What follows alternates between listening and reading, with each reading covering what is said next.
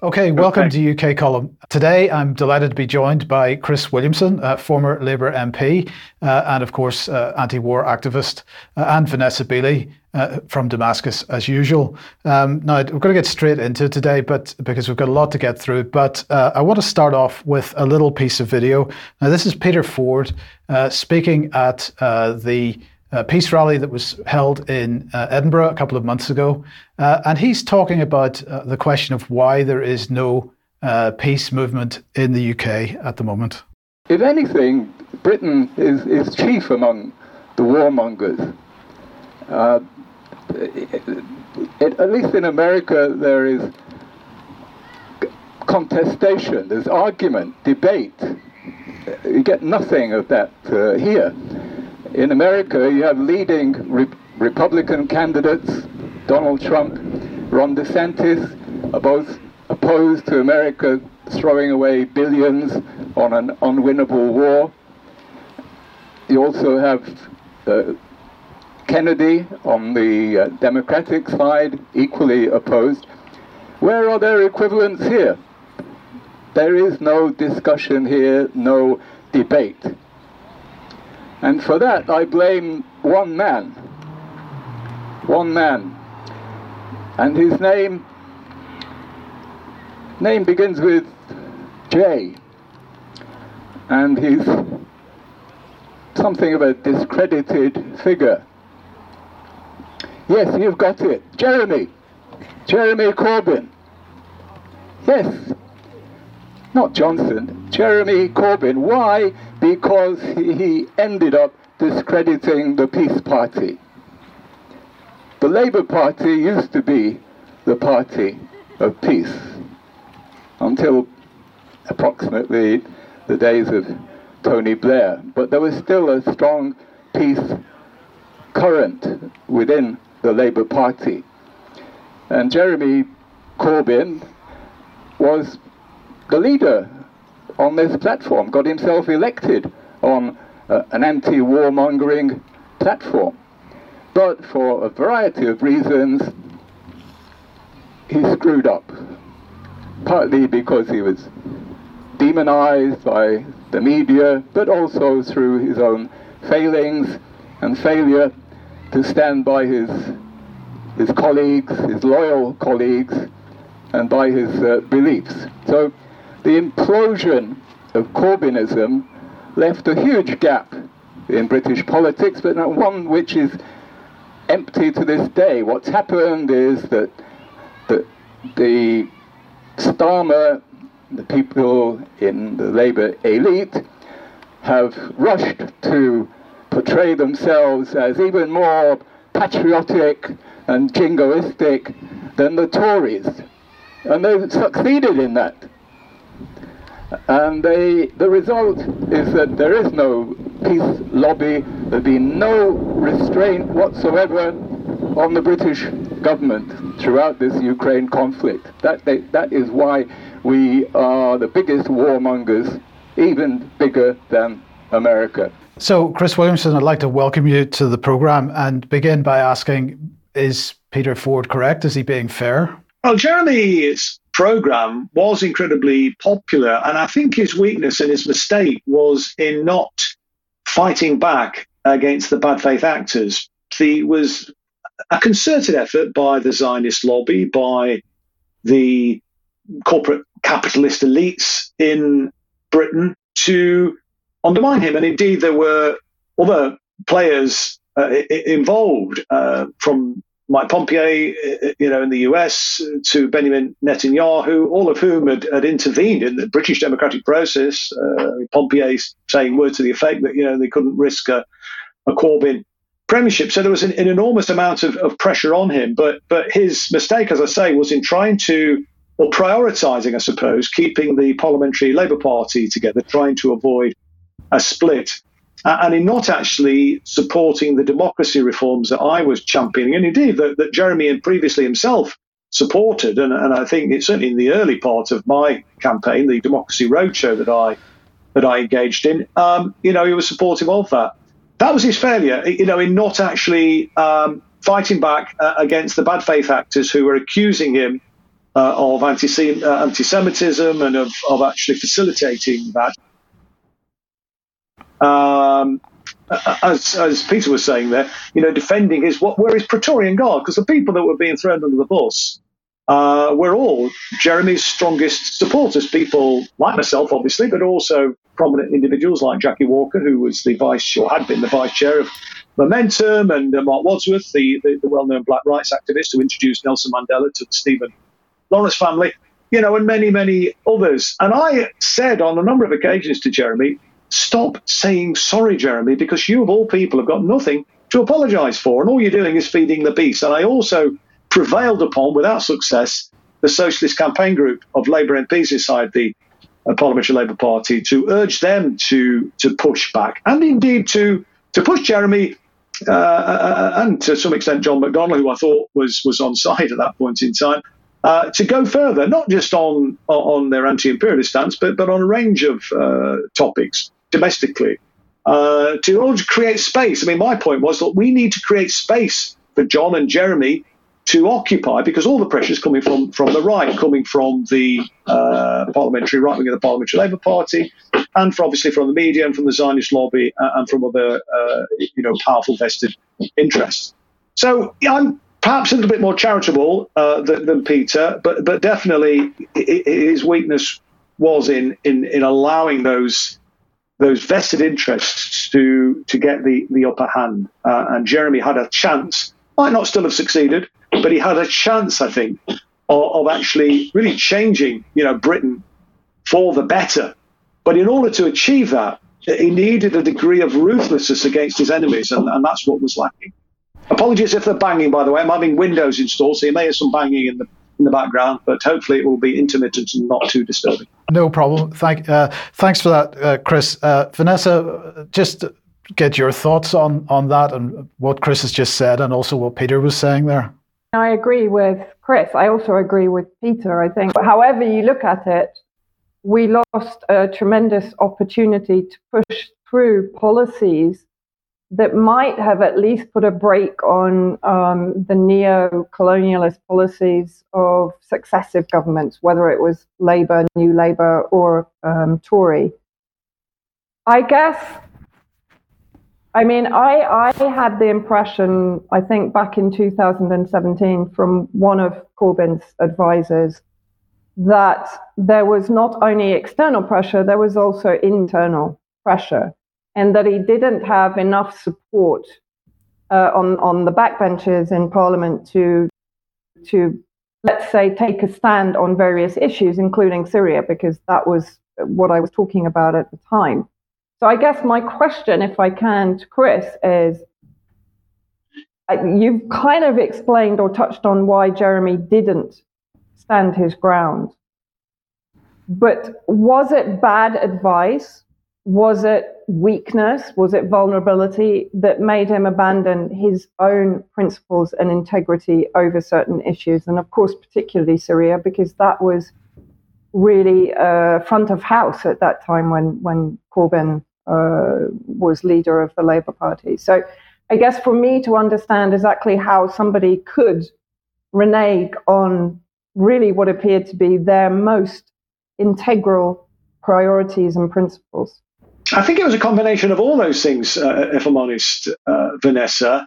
Clearly, he was getting very, very, very bad advice from the people who were around him in the leader's office. Their default position when any criticism, particularly in relation to issues of, that were important to the Zionist lobby, to the Israel lobby, their default position was to surrender, was to run the white flag up the pole, as it were, and to capitulate.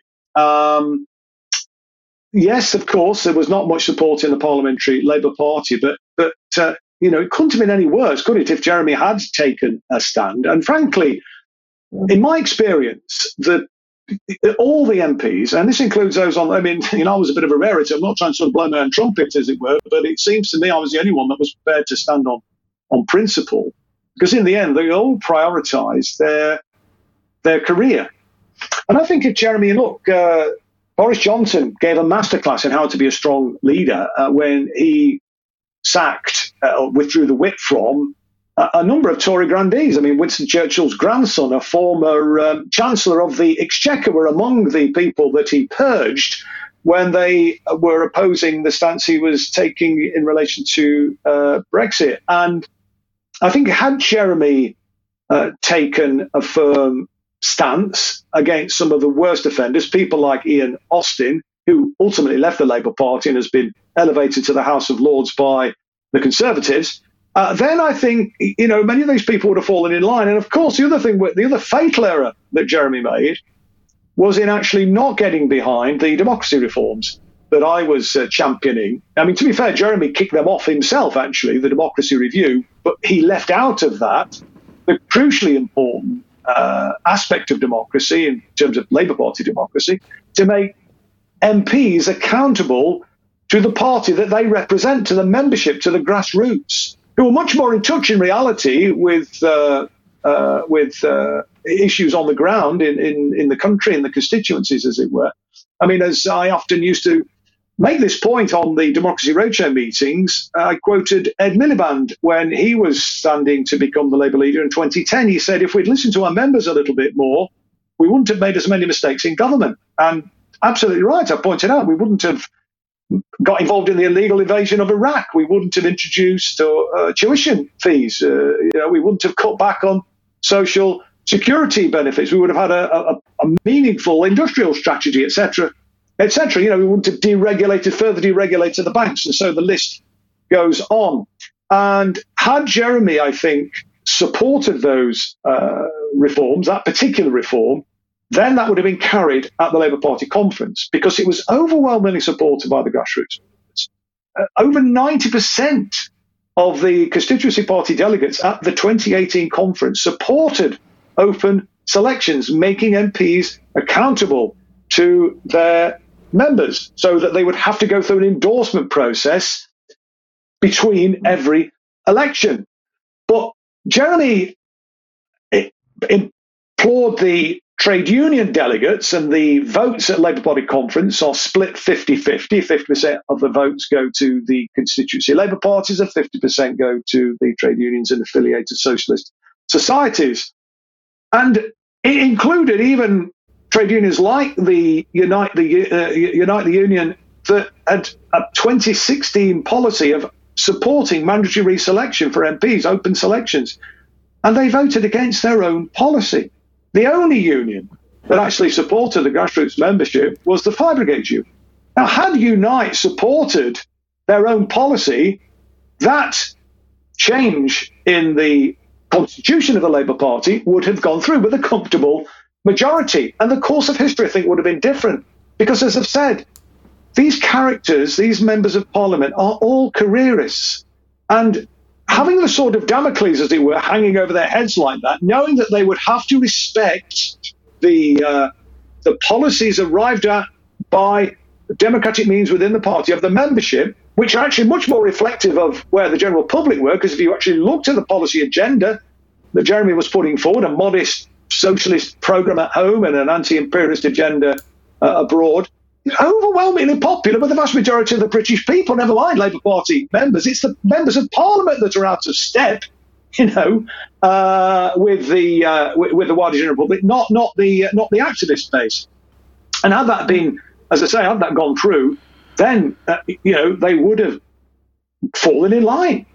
And many of them, actually, I'll say many, a number of them would certainly have been deselected, and others would have definitely fallen in line. But when that didn't go through, and when the National Executive Committee embraced the IHRA working definition of anti-Semitism in that same month in September 2018, that then emboldened the haters. It certainly emboldened the Zionist movement, and so the attacks were stepped up.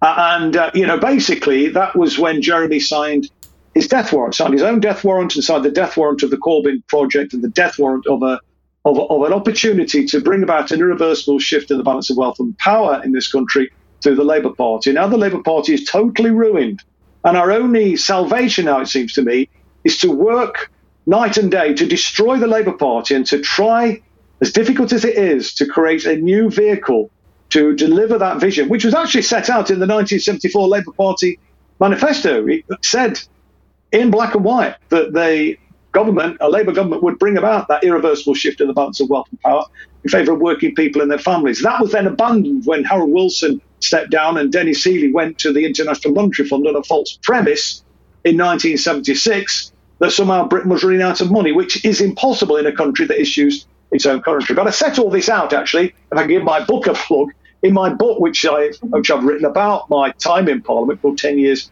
Hard Labour.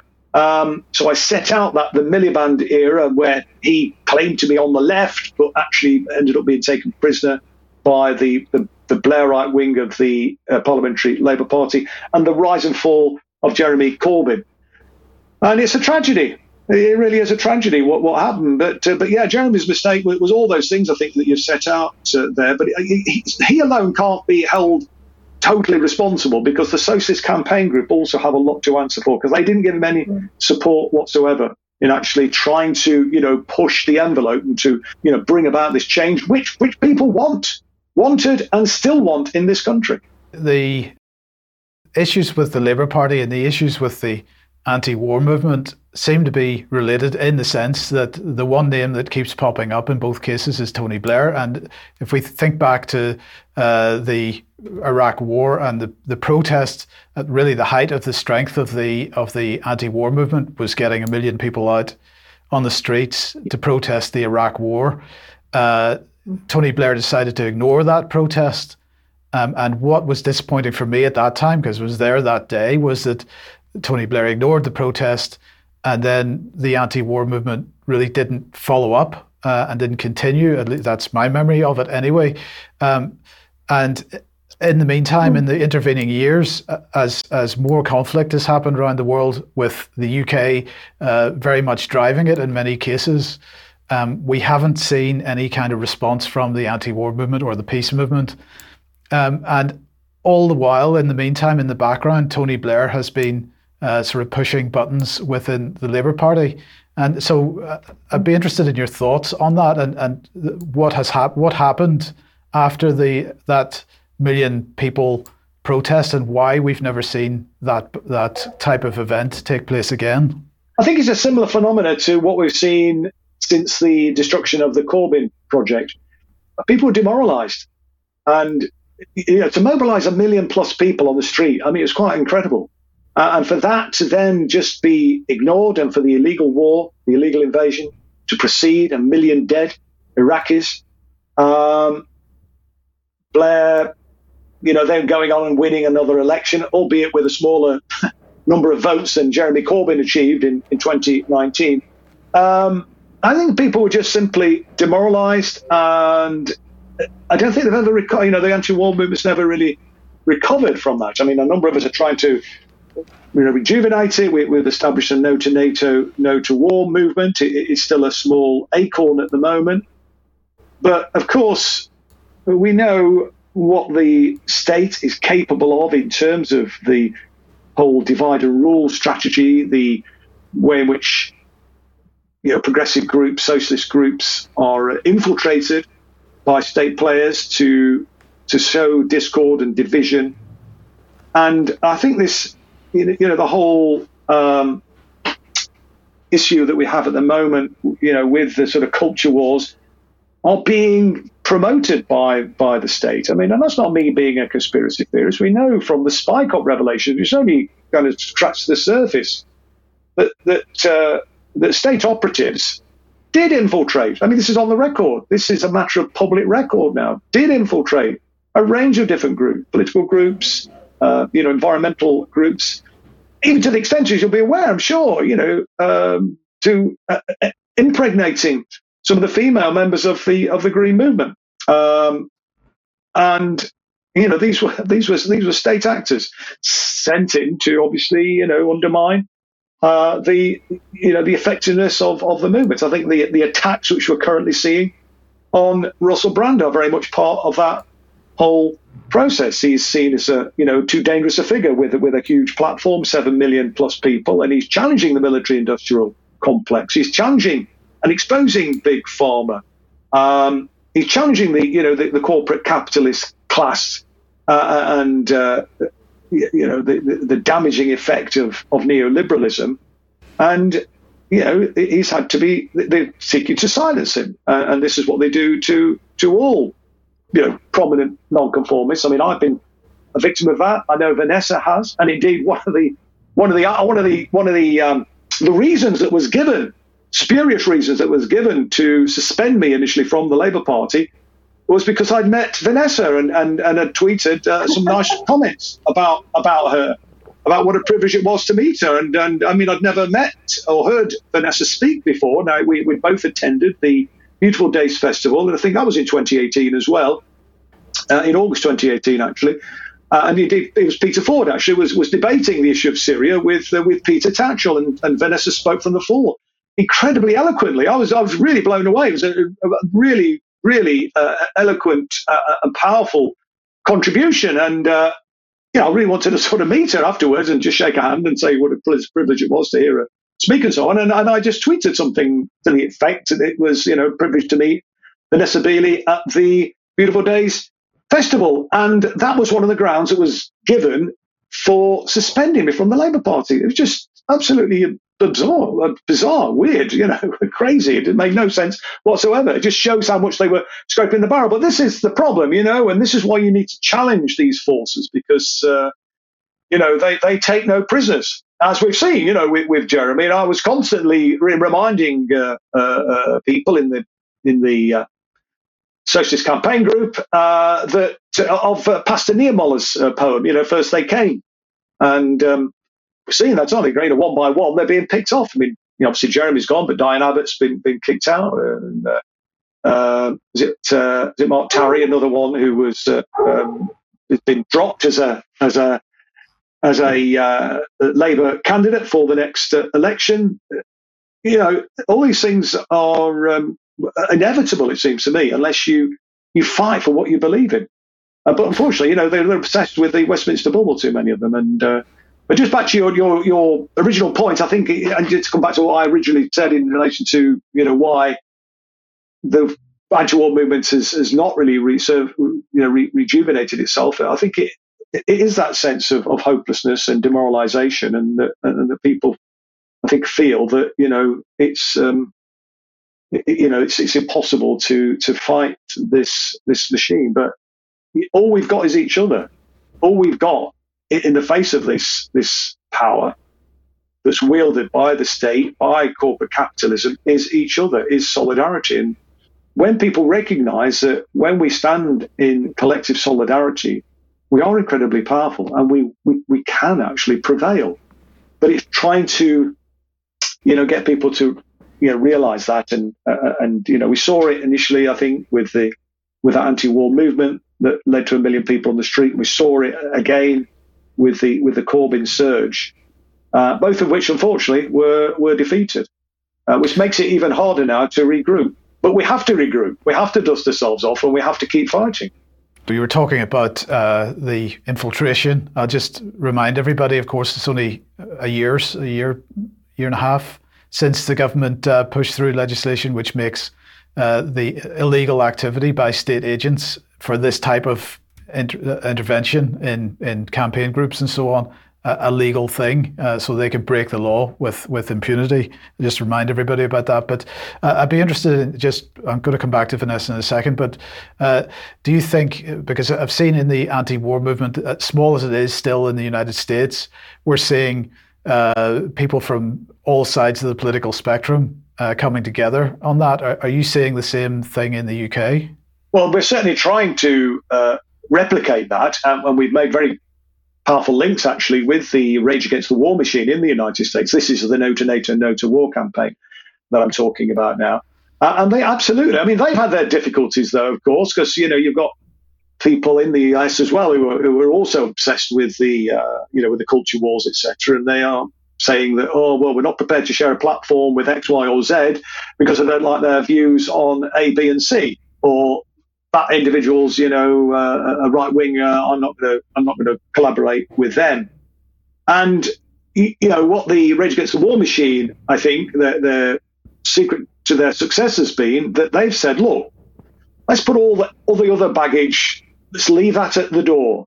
do we agree that we are opposed to nuclear war? Do we agree that we want to, bring an end to the, to the war machine, to the proliferation of wars around the world? If the answer to that is yes, let's forget about everything else. Let's just focus on that. And that's what I've been trying to argue for. That's what we're arguing for in No to Next. We've been criticised, actually, because we've had people on the platform who I would kind of repudiate their political beliefs on a range of other topics. But on this issue, we agree. And I'm more than happy to, speak alongside those individuals if they're going to speak in unison against the horrors of war, against the horrors of nuclear war, against the horrors of colonialism and imperialism.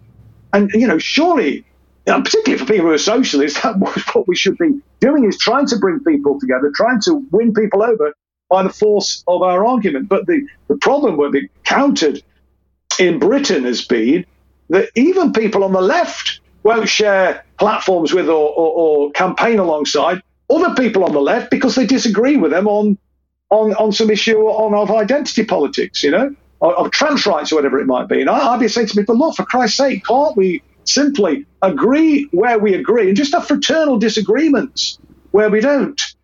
So to go even beyond that, which we've done in No to NATO, to say, well, look, let's just embrace all comers who have, because we've just one goal, we're opposed to war, opposed to NATO. Let's focus on that, and we'll work with anybody on that specific issue. And I think that is a powerful, if we can get that to fly, that's a very powerful modus operandi, and something that, of course, will really frighten the establishment, and something which I think is having some success in the US, probably more success than we're having so far in the UK, but it is something that we definitely need to do. Vanessa, I couldn't agree more with that comment. And, the big trick of the British government for many, many, many, many years has been the whole divide and conquer thing. We've got to get past this. Yeah, absolutely. It is not only a question of the size of the complex that we're fighting against. And I hear this all the time from people that understand how the West works here in Syria, that we as the so-called resistance need to be as organized, as united, as strong in solidarity, even if we disagree. I'm sure that most of them disagree with each other, but when it comes to the agenda and pushing the agenda forward, they're united. Partly they are incentivized, of course, which doesn't really enter the dialogue for us because obviously, we're frozen out of much of the ability to earn money for what we do. As Chris said, that most of the MPs are afraid to lose their position of privilege and wealth and influence, right? Privilege probably being top of that pile. But I think what I just wanted to ask you, Chris, you've touched on the unions, and I know that you're a strong advocate for unions and for their influence on our society. And of course, in my opinion, it's largely been infiltrated, as you mentioned, it's largely been co-opted. And I was kind of interested that you mentioned the Fire Brigade Union. I'll tell you why, because Mike will probably remember this, but at UK Column, at one point, we reached out to the Fire Brigade Union to try and talk to them about standing in solidarity, not with the CIA MI6 construct, which was the white helmets in Syria embedded with Al-Qaeda and other extremist armed groups and committing human rights crimes against Syrian civilians under their occupation, but to actually stand in solidarity with the real Syria Civil Defense, that is the only accepted civil defense organization by all the kind of umbrella organizations, the majority or the main one being based in Geneva. When we tried to speak to a representative, their response was quite staggering. They basically said, well, it's not really our problem, mate. Speak to the Home Office. So to what extent is the decimation of the power of the unions also had an influence on the anti-war movement and the understanding of what is actually going on with the government, successive government neo-colonialist policies? Oh, I mean, a huge influence. Well, in terms of we talk about unions. I mean, I'm separating the kind of bureaucracy from the grassroots, but certainly the bureaucracy leadership of the trade unions. From each individual unions right the way through to the TUC, Trade Union Congress, have been dreadful of late, in particular in relation to war. We've got the GMB union, one of the biggest unions in the country, Gary Smith, their general secretary, pushing the TUC essentially to ally themselves with Nazis in Ukraine. I mean, the motion that they originally put forward was even more egregious than the one that was eventually composited down, which was marginally more palatable. But ultimately, they were voting in favour of a war. There's no reference to, peace negotiations, to the provocations that led to the war, the fact that the Atlantic Council were openly publishing articles with headlines like the strategic case for risking war with Russia, the fact that the US Defense Department had commissioned the RAND Corporation to do a study on ways to weaken Vladimir Putin and Russia and to balkanize the country because there are rich pickings to be had. The fact that NATO rejected out of hand Russia's proposal for peace and security in Europe prior to the military operation. No reference in the debate, as I understand it, at the TUC, and certainly nothing in the motion, which was eventually agreed, about the coup that was supported in Ukraine by the United States, a violent coup supported by the United States and by the European Union. And that coup was led by literal Nazis.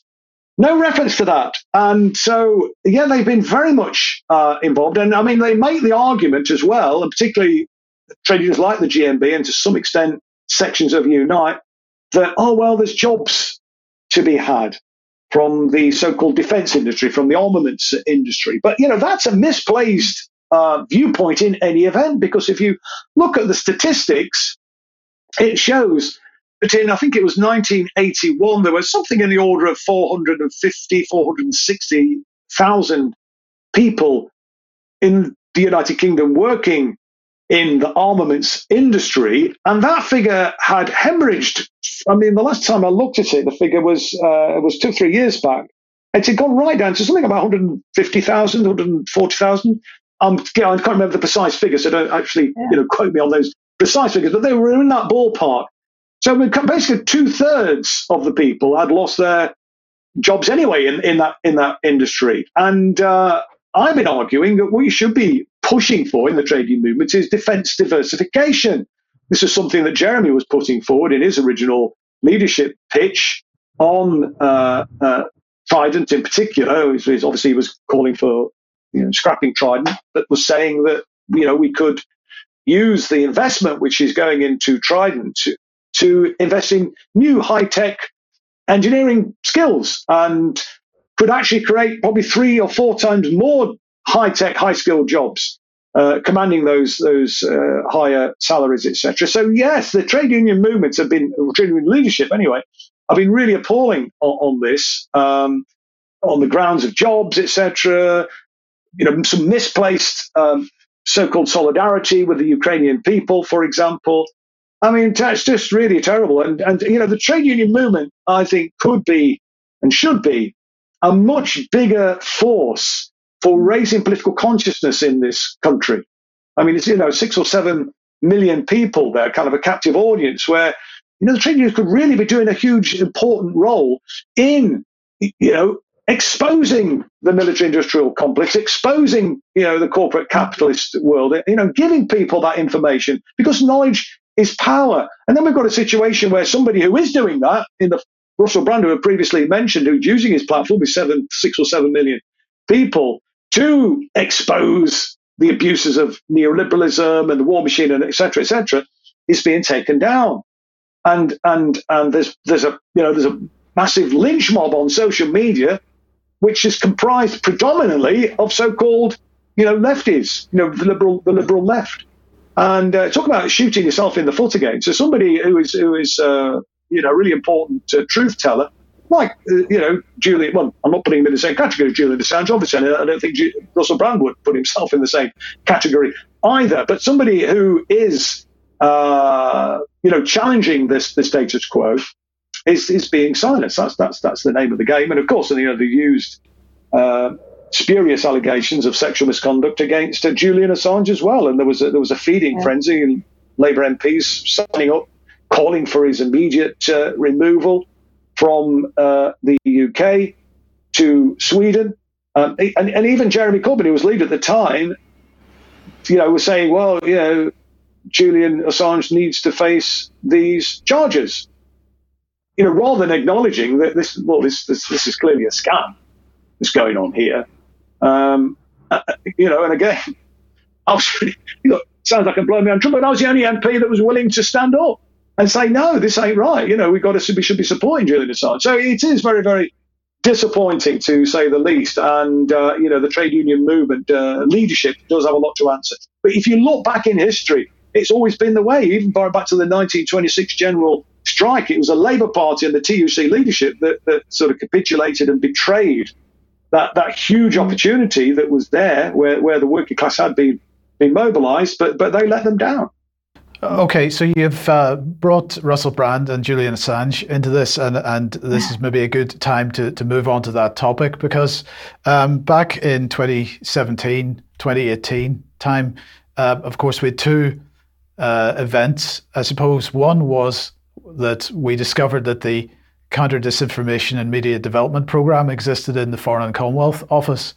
And the other thing was the Integrity Initiative was exposed. And I'm glad to say we had a certain contribution to make in that, because we discovered that the address that they were using was a disused derelict mill. So it was clearly something extremely bogus and underhand about that organisation. But anyway, in 2017, I came across the name Andy Price. And I put a Freedom of Information request into the Foreign Office to find out about Andy Price, about his team. I asked what size is his team, how much money do they have, and this kind of thing. And I was hitting a stone wall extremely quickly. I went to the Information Commissioner, and in fairness to them, as understaffed and underfunded as they are, they did their best. And around the time that we're going to put your parliamentary question on screen in a second, but around the time that you were asking your parliamentary questions about Integrity Initiative and about the Russia initiative in the Foreign Office, the Information Commissioner on my behalf was in the Foreign Office asking for information. And what was fascinating about it, Chris, was that at the end of the day, you got an answer from, I think, Alan Duncan to your parliamentary questions. And I got an answer via the Information Commissioner, and the text was identical in both cases. Yeah. So clearly, but anyway, I wanted to just briefly bring the parliamentary questions that you asked in December 2018 on screen, because this is quite an important part of this story. So you asked to ask the Secretary of State for Foreign and Commonwealth Affairs, pursuant to Answer 3 in December 2018, on Foreign and Commonwealth Office Integrity Initiative, first of all, if he will publish his department's documents and correspondence on grant agreements for the Integrity Initiative. And the answer that you got from Alan Duncan was talking about the Foreign Office's Counter-Disinformation and Media Development Team, that an example was the Russian disinformation campaign that followed the attack in Salisbury. This was a justification for this team existing, which was intended to distract from Russian culpability. Documents and correspondence about projects within the programme will not be published, as this information will then be used to actively attempt to disrupt and undermine the programme's effectiveness. But you then asked the Secretary of State for Foreign and Commonwealth Affairs what the amount and the recipient name was for grants paid from the FCO-led Russian language program in the latest period, and which figures are available. In fact, you were given the same answer to that question. You then asked about Integrity Initiative and whether funding provided to the Institute for Statecraft, which ran the Integrity Initiative, was through the Foreign and Commonwealth Office-led Russian language program, which they then acknowledged that it was, and that was funded by the Counter-Disinformation and Media Development Program team. So this little team is clearly extremely secretive. The justification that the Foreign Office gave for not answering my information request was on the grounds of national security. But I just wanted to get your thoughts on this, because clearly here what we had was an organisation based in the Foreign Office, which counter to the narrative at the time that it was only dealing with disinformation coming from abroad and therefore only operating abroad. In fact, the Integrity Initiative, which it funded, was operating in the UK as well, helping to drive a war narrative, an anti-Russian war narrative initially. Oh, absolutely. I mean, and very much we're pushing that agenda, and that was one of the issues that perhaps also made me unpopular with the likes of Alan Duncan, who described me in his book, his diaries, parliamentary diaries, as the most hated man in Parliament, which was quite a nice accolade, frankly. Of all the people to be hated by, I couldn't think of a better cohort, actually, because I would be worried actually if I was liked by them, if I'm honest. But yeah, I mean, I went to visit that disused warehouse that you mentioned or disused mill or whatever it was in Octamuchy, I think it's called, near Dundee. And you're absolutely right. It is derelict. I mean, or semi-derelict. There's one or two business units in there. And what we also discovered was, as well as them being bankrolled to multi-million pound, to the tune of multi-million pound grants from the Foreign Commonwealth Office, and indeed from the Ministry of Defence as well, actually.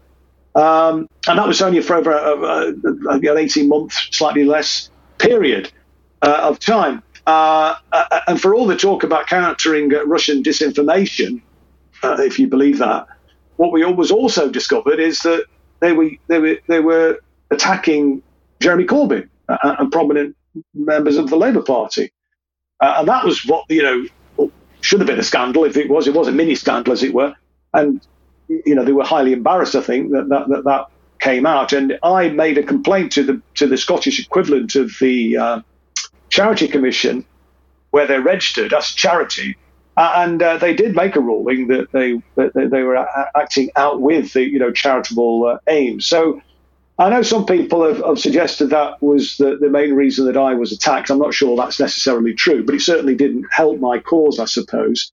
And it's pretty clear that you had. I mean, I guess, and again, that's just sort of scraping the the little bit of the iceberg, as it were. We're only getting that's just one project. I mean, there'll be many others as well, I'm sure. I did actually try to doorstep the Integrity Initiative or the Institute for Statecraft in London as well, but had the door slammed in my face. I think it was Chris Donnelly that did that, former intelligence operative, I believe. So yeah, I mean, what's happening, I think, is they're kind of outsourcing a lot of their activities, aren't they, to contractors now, the intelligence services, and it's a very, very dangerous and slippery slope, it seems to me, that we're on.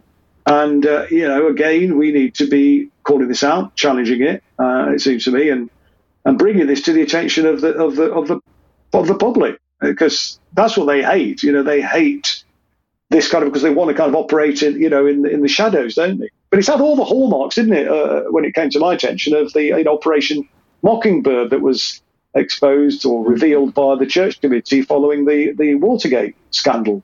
But this is even more wide-ranging, it seems to me, than Operation Mockingbird was, which discovered that the intelligence services in the States were, got tame journalists on their books, and they were placing stories in the media there that basically reinforced the state's sort of position on different issues. They were infiltrating the student movement, the civil rights movement. But the Integrity Initiative went much further than just the United Kingdom. I mean, they had operatives throughout Europe, maybe further than that, clusters as they called them, and they were mobilised when Pedro Baños was in line to become the head of Homeland Security, I think it was, in Spain. He's an author, a senior figure in the Spanish military. But he'd made some softball remarks about Russia. Again, I'm paraphrasing what he was saying, but essentially he was making the point that Russia really doesn't really have a negative impact, if you like, on Spain's national interests. That was a sense, I think, of what he was saying. I mean, and for that, he was absolutely demonized. He didn't get the role. I mean, he was in line. It was a shoo-in, apparently, to become the head of Homeland Security there. He was then dropped from that role. He had a book out that was pulped, actually, apparently. I think it was Penguin, and I may be wrong on that, but I'm pretty sure it was Penguin. He had a book deal. I mean, and he was attacked as an anti-Semite, the usual default sort of smear. He'd got this lucrative book deal, but that was then withdrawn. And as I say, the books that hadn't been printed, they pulled them. It's incredible.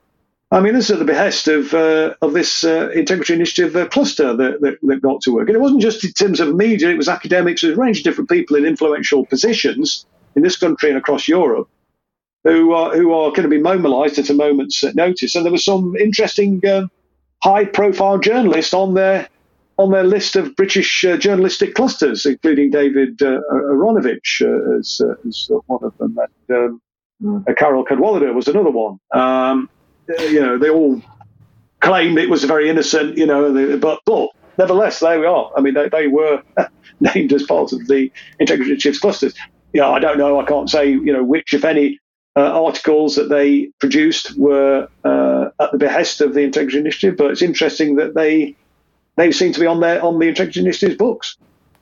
So the question then is, to what degree would we be pursuing a war policy globally, and in parallel with that, to what degree would the attack on Jeremy Corbyn, or the attack on yourself, have succeeded without the full cooperation of the media? And is it the case that the media is simply an arm of the deep state, or is it the media is infiltrated by operations like Integrity Initiative? Well, I mean, I think it's pretty clear it is an arm of the deep state.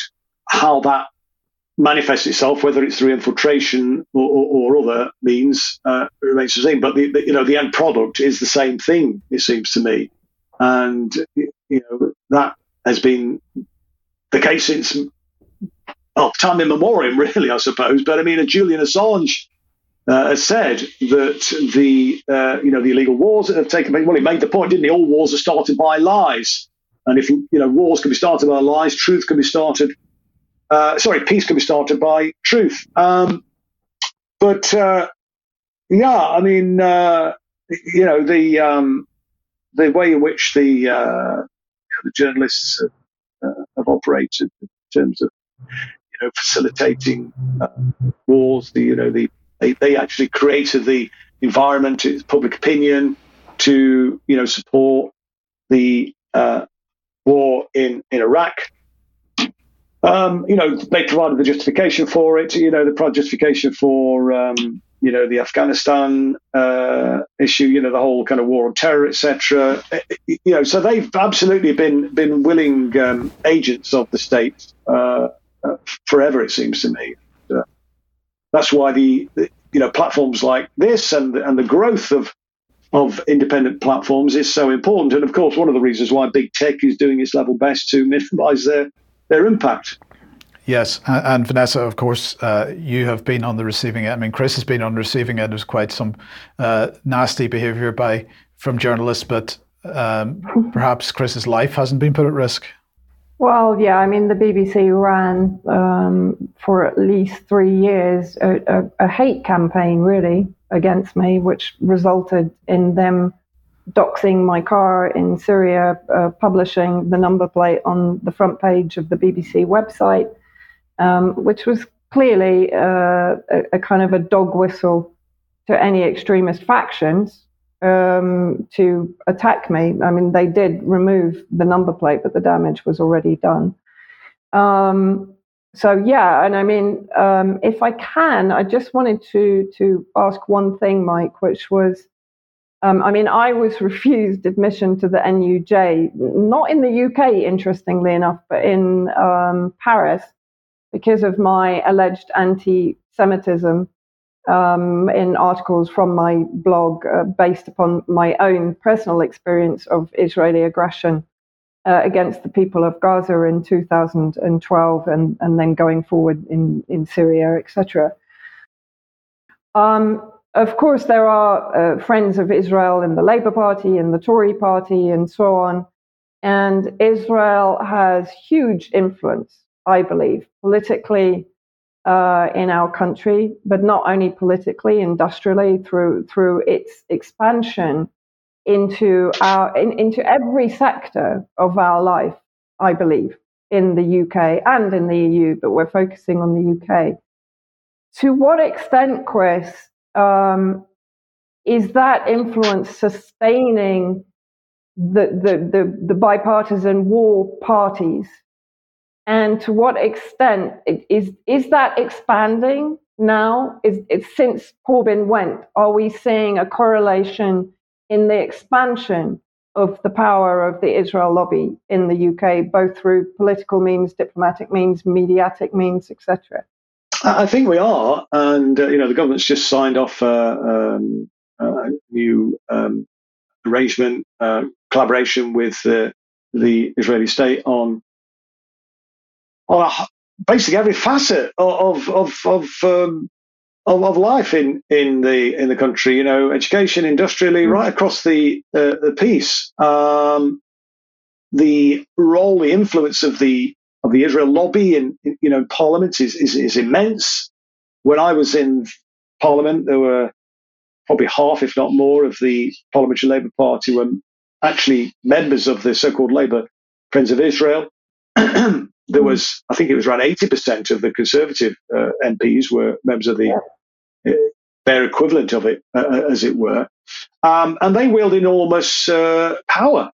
And whether people actively support them, obviously a lot do in influential positions. Others are intimidated because of the influence that they have to not actually challenge, not to push back against the abuse of power that they undoubtedly wield. So it is worrying. I mean, of course, you've got the leader of the Labour Party now, Sir Keir Starmer, is on record as saying he supports Zionism without qualification. Prior to him, you've got Gordon Brown going and speaking in the Knesset, etc. Gordon Brown, indeed, just around about the time I was suspended, it may have been just after, making a video urging people to join the so-called Jewish Labour movement, which had actually only been reconstituted to undermine Jeremy Corbyn and to fight back against the BDS movement. So yes, I think all the evidence shows that we are finding this out more and more in the show that I present for Press TV called Palestine Declassified, and basically we expose the Israeli regime's global war against solidarity with the illegally occupied people of Palestine, and it's right across the piece in the media, even in the music industry, definitely in the kind of wider industrial field in that sense. So yes, they do wield huge influence. They don't like what we do on Palestine Declassified because we're exposing them. This notion that knowledge is power is very, very true and important, and that's what we're doing as much as we can to shine a light on what these characters are up to. Of course, I think always the default position, isn't it? That it's just anti-Semitic. We hate Jews. It's just absolutely absurd. But as Shlomo Aloni, the former Israeli minister who let the cat out of the bag 20 odd years ago on Democracy Now, when she was being interviewed on that platform, said, well, it's a trick that we always use. Anti-Semitism and Holocaust denial is another one that they do. But I think people are wising up to it, despite all the best endeavours, despite the adoption of the IHRA working definition of anti-Semitism by the Labour Party and by various institutions around the country, universities and so on and so forth. More and more people are waking up to the abuse of the Israeli state. They've overplayed their hand, it seems to me. And when then we saw that the most recent bombardment against Gaza by the Zionist entity, the rallies that took place around this country were enormous. And in fact, just on my own hometown of Derby, it was literally the biggest rally that we've ever seen in Derby. And people were supporting it. There was a march on 2 days, and people were literally coming out of the shops and pubs to join in the march or to simply applaud. And because I think what we're finding through independent platforms like yours, through social media, through, if you like, citizen journalists on the ground in Gaza using smartphones to actually record what is happening. And, many of the people there, they speak good English, and they're able to impart, they'll upload this information onto the internet. So more and more people, are seeing the reality, which conflicts 180 degrees from the propaganda. And so they're losing the battle, it seems to me. And obviously the resistance on the ground in Palestine is growing stronger. And it's being supported by Iran. And of course, that's another reason why, Iran is so demonized, because it is lending its practical support to the resistance in Palestine against the Zionist colonizers. One more thing, related back to the counter disinformation media development program in a sense, but Big Brother Watch, of course, have been discussing that and other censorship related issues. One of the things that they were discussing recently was the activities of 77 Brigade and the fact that 77 Brigade had been apparently surveilling everybody, including MPs. And of course, we still have an MP serving, although he's lost his job as chair of the Defence Select Committee, Tobias Elwood, who's a reservist for 77 Brigade. Now, going back to 2013, Rory Stewart, MP, attended the Bilderberg Group. And at the time, we asked him in what capacity did he attend? Was he there personally or as an MP? And what did he discuss? And of course, he refused to tell us what he discussed because he claimed that MPs are entitled to a private public life. And that seemed a very strange position to take to us, because if you're serving a serving MP, you're supposed to be serving the people, then everything that you do in service to the people should be public, it seemed to us.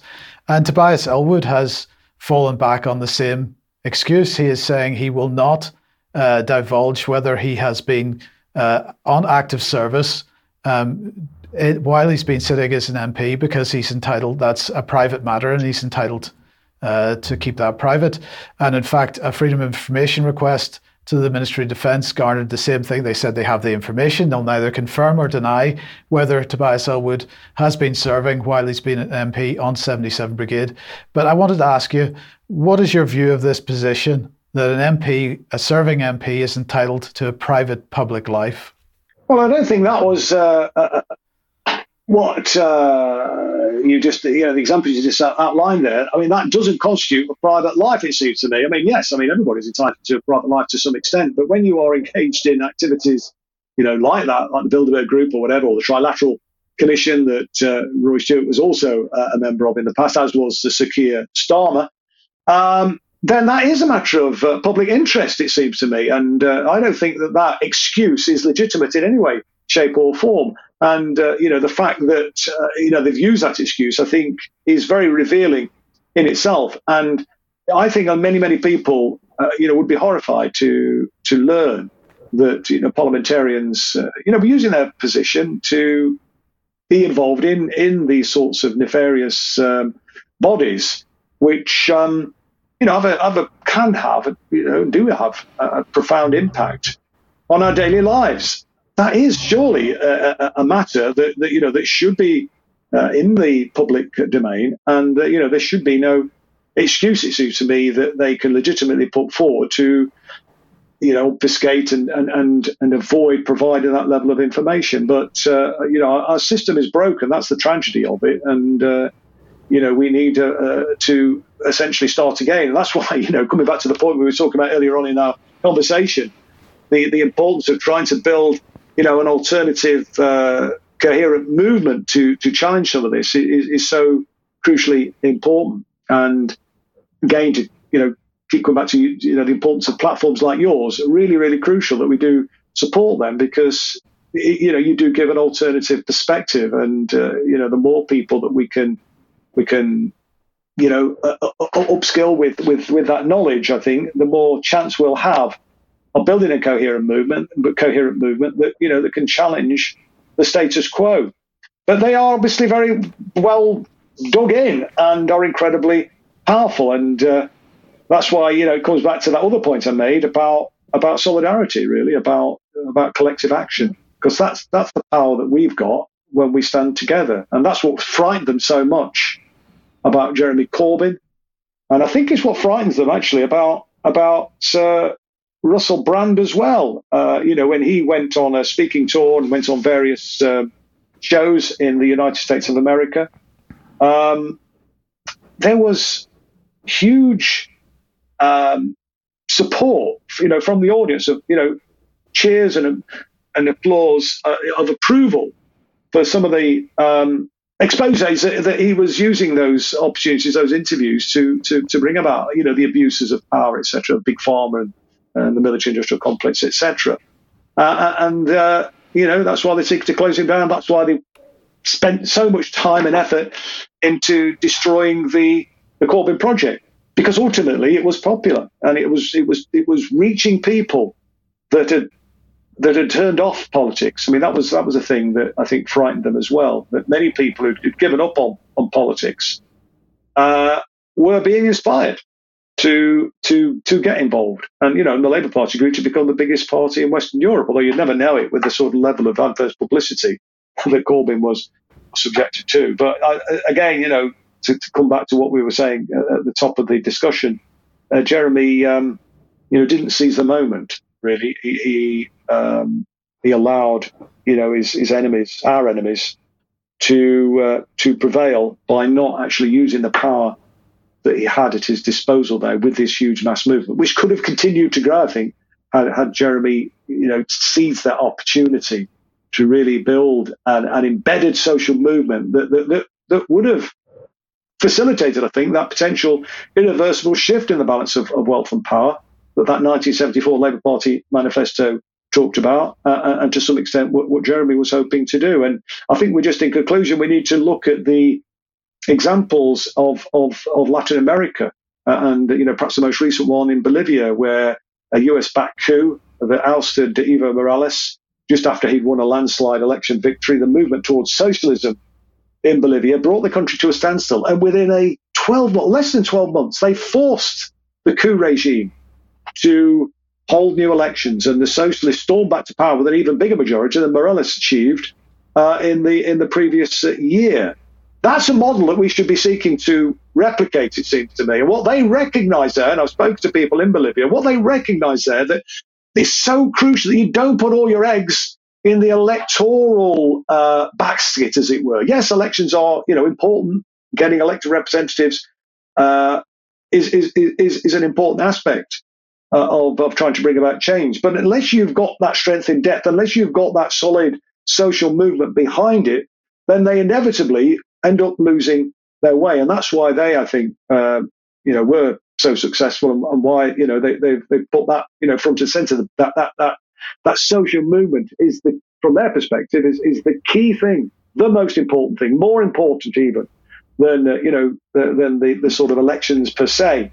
And that's so it proved to be, didn't it? So it proved to be in what happened. We could only have to look at the evidence of our own eyes, just very recent history, where they were able to push back against a US-backed coup. Incredible achievement, really, when you think about it, and you think of the history of US interventions around the globe. So that's the prize, as difficult as it is to bring about. But those of us that believe in that, we have to keep fighting and keep pushing, and to try and bring that collective sense of power to an ever increasing number of people, to give them the confidence that when we do work together, when we do stand together, then we can overcome all the challenges that are put in our way.